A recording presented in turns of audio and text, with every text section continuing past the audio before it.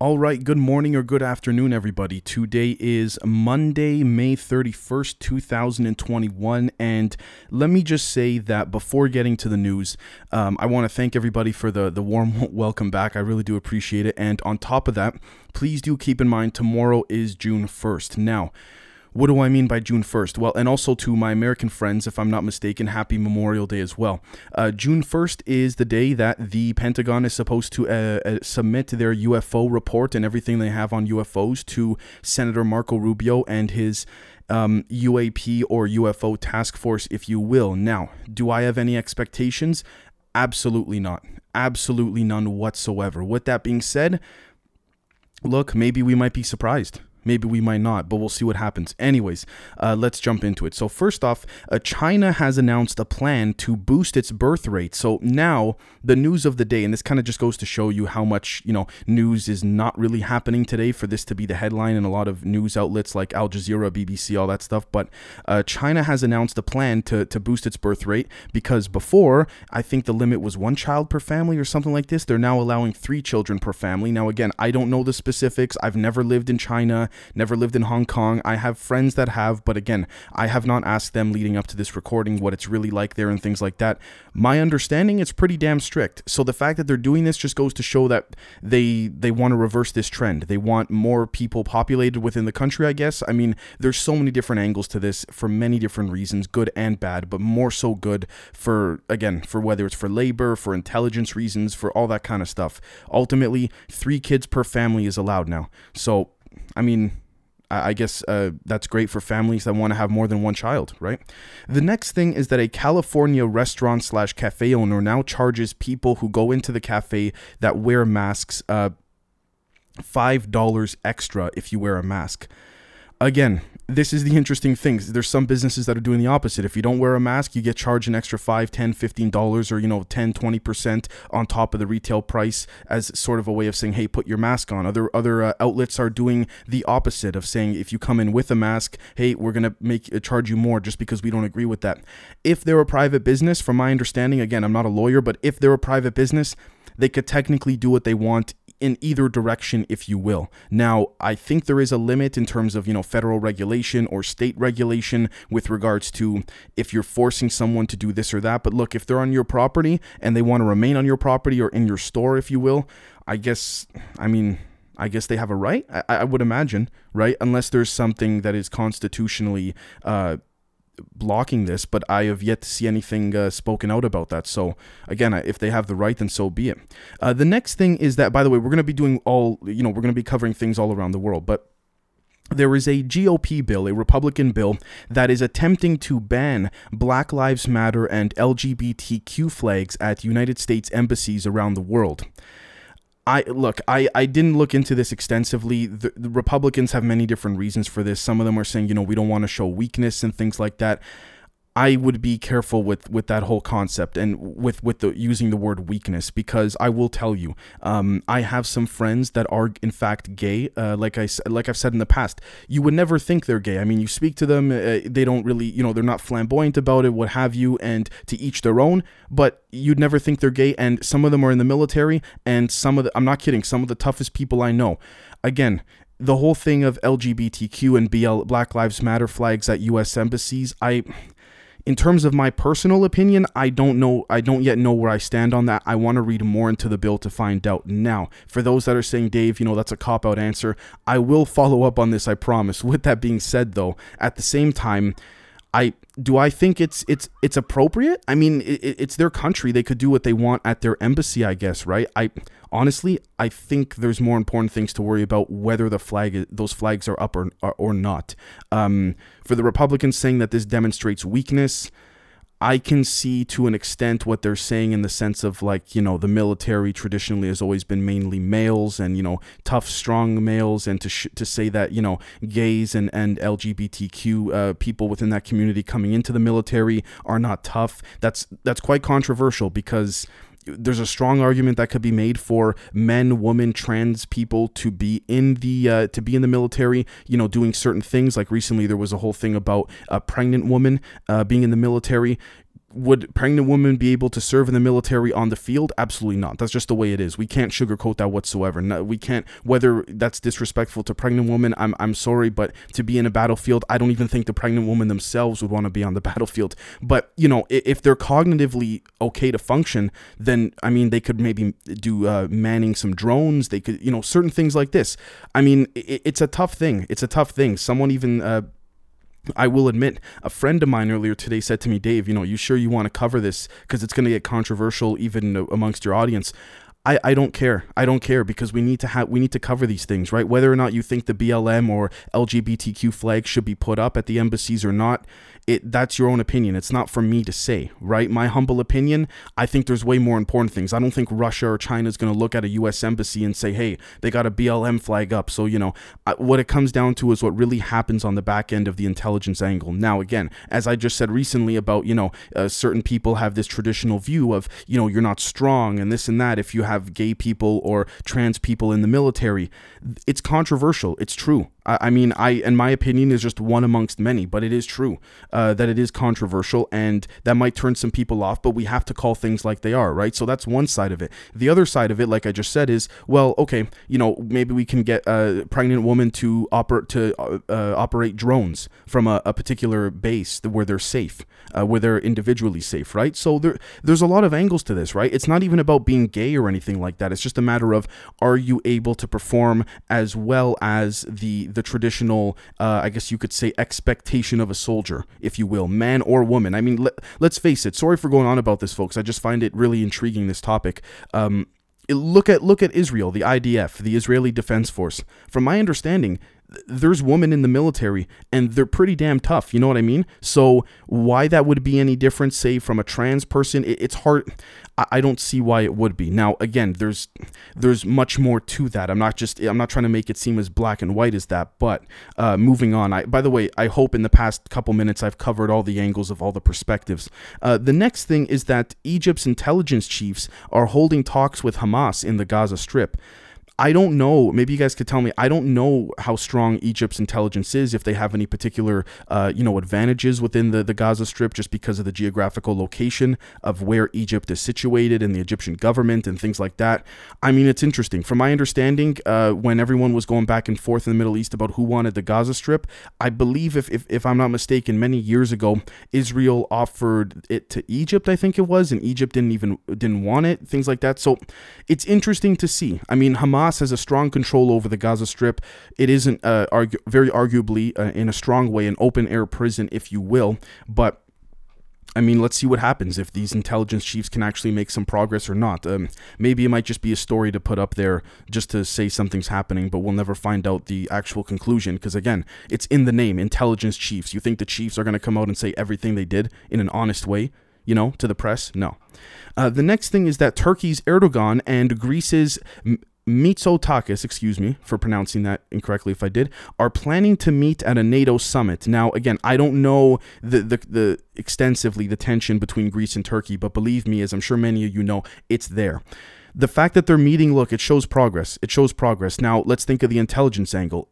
Are they meeting with each other to just play a chess game, if you will? Sort of like Sherlock Holmes and Professor Moriarty in the Robert Downey Jr. movie. You know what I mean? Are they just trying to meet face to face just to, sort some things out and go back to being tense with one another in terms of, internationally? It's hard to say, but it'll be, assuming we get the full grasp of this meeting, which we probably won't, honestly. But, let's see what happens, right? The next thing is that the WHO chief it supports a pandemic treaty to prevent future outbreaks from occurring. Okay, the first thing I saw when I read this, folks, was this reminded me very strongly of the Iran nuclear deal. And you might be saying, Dave, what do you mean by that? Well, okay, so the Iran nuclear deal, very arguably, they had United Nations officials who could go in there and inspect the enrichment of the uranium in Iran, things like that. And, that was the whole thing behind that. And you might be saying, Dave, what does that have to do with the United Nations? Well, sorry, with the WHO chief backing a pandemic treaty, if you will. Well, I see this pandemic treaty as something very similar to the Iran nuclear deal, where it's kind of like, we're going to sign these documents, everything's going to look nice, all these countries are going to oversee it, it's going to be great. But you don't think they're still going to do it on the back end? And when I say do it, I mean experiment with, viruses and gain of function and biological bioweapons. Of course they're still going to do it. So is this treaty really going to do anything? It might just be for fancy looks on the front end. Seriously, it's sort of like Iran. They signed the deal, but you don't think Iran was secretly still enriching uranium? I mean, in my humble opinion, of course they were. They're not dumb. Of course, they had United Nations officials and from many different countries to come inspect, but maybe they had another base elsewhere, underground, that the CIA that knows about, but the public doesn't. You see what I'm saying? So it's the same concept. I don't believe that anything strictening on the front end of things will change anything on the back end, because the back end is really where things happen, right? The next thing is that Russia told the U.S. to, and I quote, expect uncomfortable signals, and end quote, ahead of the summit coming up. Well, look, it's the summit with Biden. I'm interested to see what's going to happen here, and I'll tell you why. Biden seems to be relying very heavily on his team in every area. And let's face it, I'm not trying to put him down, but you look at the Biden of today compared to Biden of 10 years ago, he's not the same.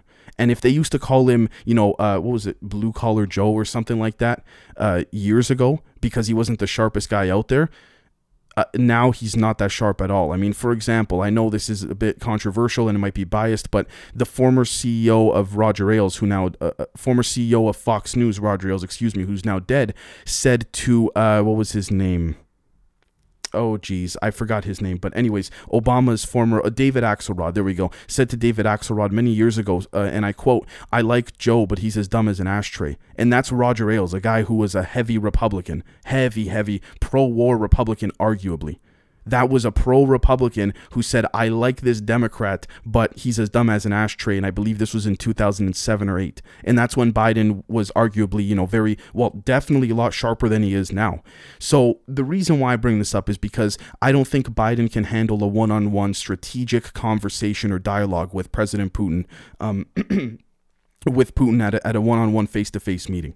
I really don't. Doesn't matter Republican or Democrat. Even if Biden was a Republican, I would say the same thing.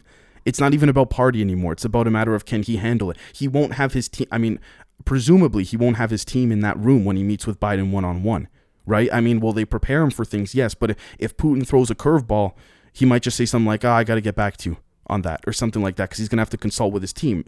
The point I'm trying to make is that I personally believe a leader of a country they don't necessarily have to know everything, don't get me wrong, but they should be well versed enough to think independently without having a team of advisors there with them all the time.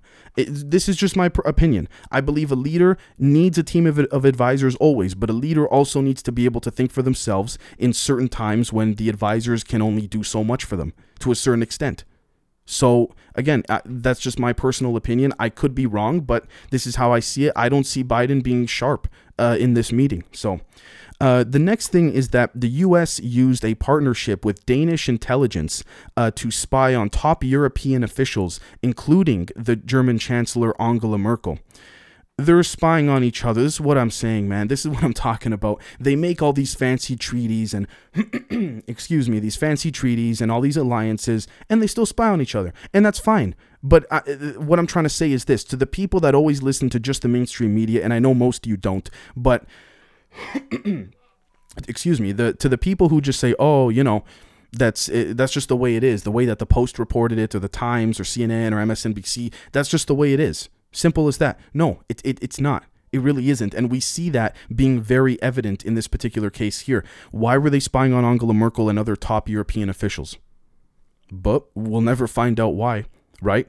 All we need to know is that this is in my humble opinion, folks, this is a dead end kind of thing, meaning that there's no point in following the story because we're never going to get the truth ever unless we infiltrate CIA headquarters and find the information for ourselves, right? So ultimately, I think what we should take from this is that they're always spying on each other, always, no matter what.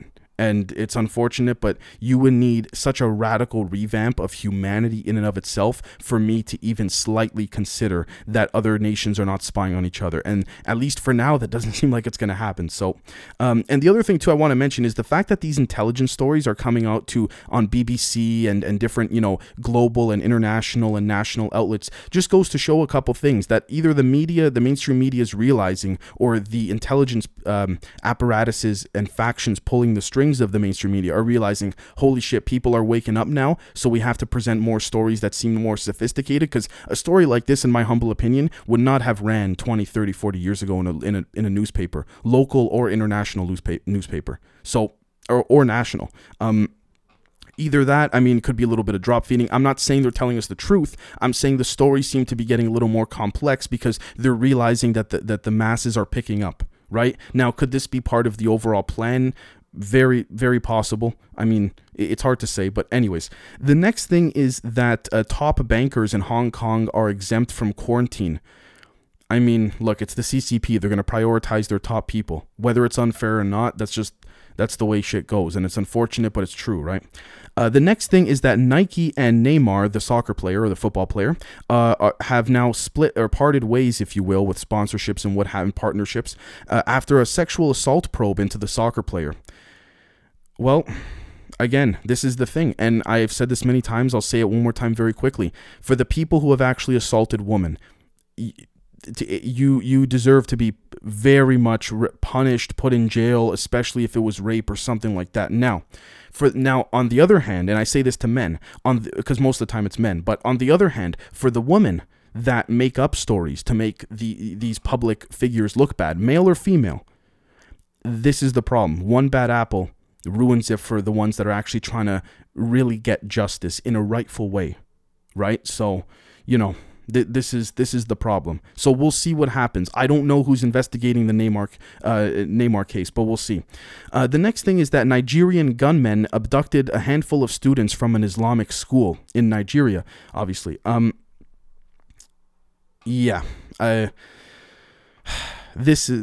It's unfortunate. It's unfortunate. It doesn't matter what religion you're from or what. It's unfortunate. Again, the only people that suffer in this case are the innocent people. Because what's going to happen is, assumingly, unless the place is overrun by militias and what have you in that part of Nigeria, you're going to have certain officials, if you will, try to negotiate with these gunmen or with these militia. Again, the only people that suffer are the kids. We can go back and forth about what's right or wrong, but kidnapping in any way is never right or wrong. I know it's sometimes morally and ethically not that easy when there's an intelligence operation, but this is not an intelligence operation. This is not right whatsoever.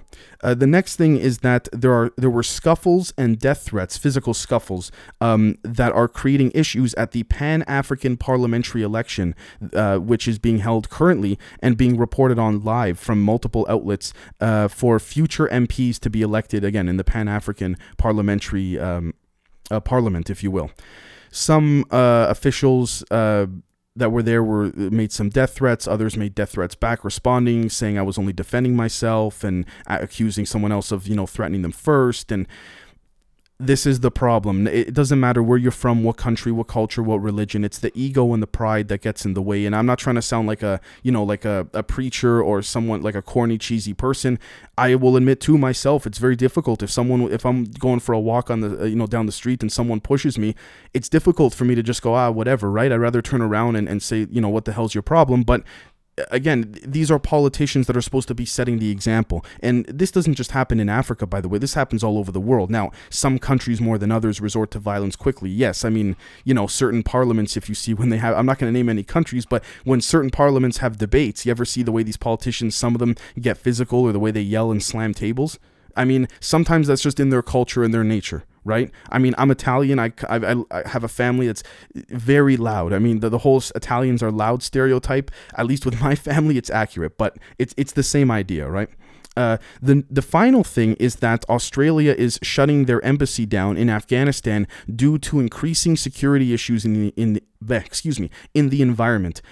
I was saying this to a friend the other day. I can't help but think that becoming an elected official in any part of the world now in politics, you have to worry about your physical safety. I mean, you always did, don't get me wrong, but at the time, I mean, 30, 40, 50 years ago, it was just concern for high level officials. The lower level politicians could go home, could go out and watch a movie with their families without being bombarded or protested outside their home, right? Nowadays, you're a local representative and it's like, holy crap, someone like taking a shot at your house. I mean, it's not justified at all, but it just goes to show it's a combination of people being fed up and people getting crazier, right? The politicians are not doing what the people voted them in to do. But at the same time, I don't think you should have, beat someone up or give someone death threats or shoot someone's house up because they're not doing what you voted for them to do. I can understand the anger, but I cannot condone the violence. I mean, I cannot say that the violence is justified by any means. I can relate to the anger though. But again, this is also a tough moral issue. I don't have the answer to it, but here's the other thing too. When people say, or when officials say, well, if you don't like what we're doing, and I'm talking about all around the world, when politicians say, well, if you don't like what we are doing, you should go out and protest. What about the people that are out there protesting for days and weeks on end and still nothing changes? They feel the need to resort to violence because they have no other choice. And again, I'm not trying to justify or make an excuse for the ones that are being violent, but do you see the dilemma here, folks? This is the problem. This is the problem. How else are you going to get the message across? And that is the mentality. What I just said right there is the mentality of the way these people think. Imagine protesting for weeks or months, every single day for hours a day with thousands and thousands of other people to have something changed. And it doesn't. That your next thought instinctively, doesn't mean it's right, but your next thought instinctively is, well, we got to literally physically remove them from their office so we can put someone in. It creates a whole, like the system collapse. It's a problem. It's a problem. There's no way that violence is ever the solution. But again, if these politicians are not willing to listen, the people get more and more pissed. And what options do you leave them? And again, you see what I'm saying here? It's a tit for tat kind of thing. So I'd like all of you to let me know what you think in the comments as usual if you're on YouTube, and we will catch all of you later today for a fantastic public episode, another members episode for those on Patreon, and then of course we'll see all of you tomorrow as well. Cheers.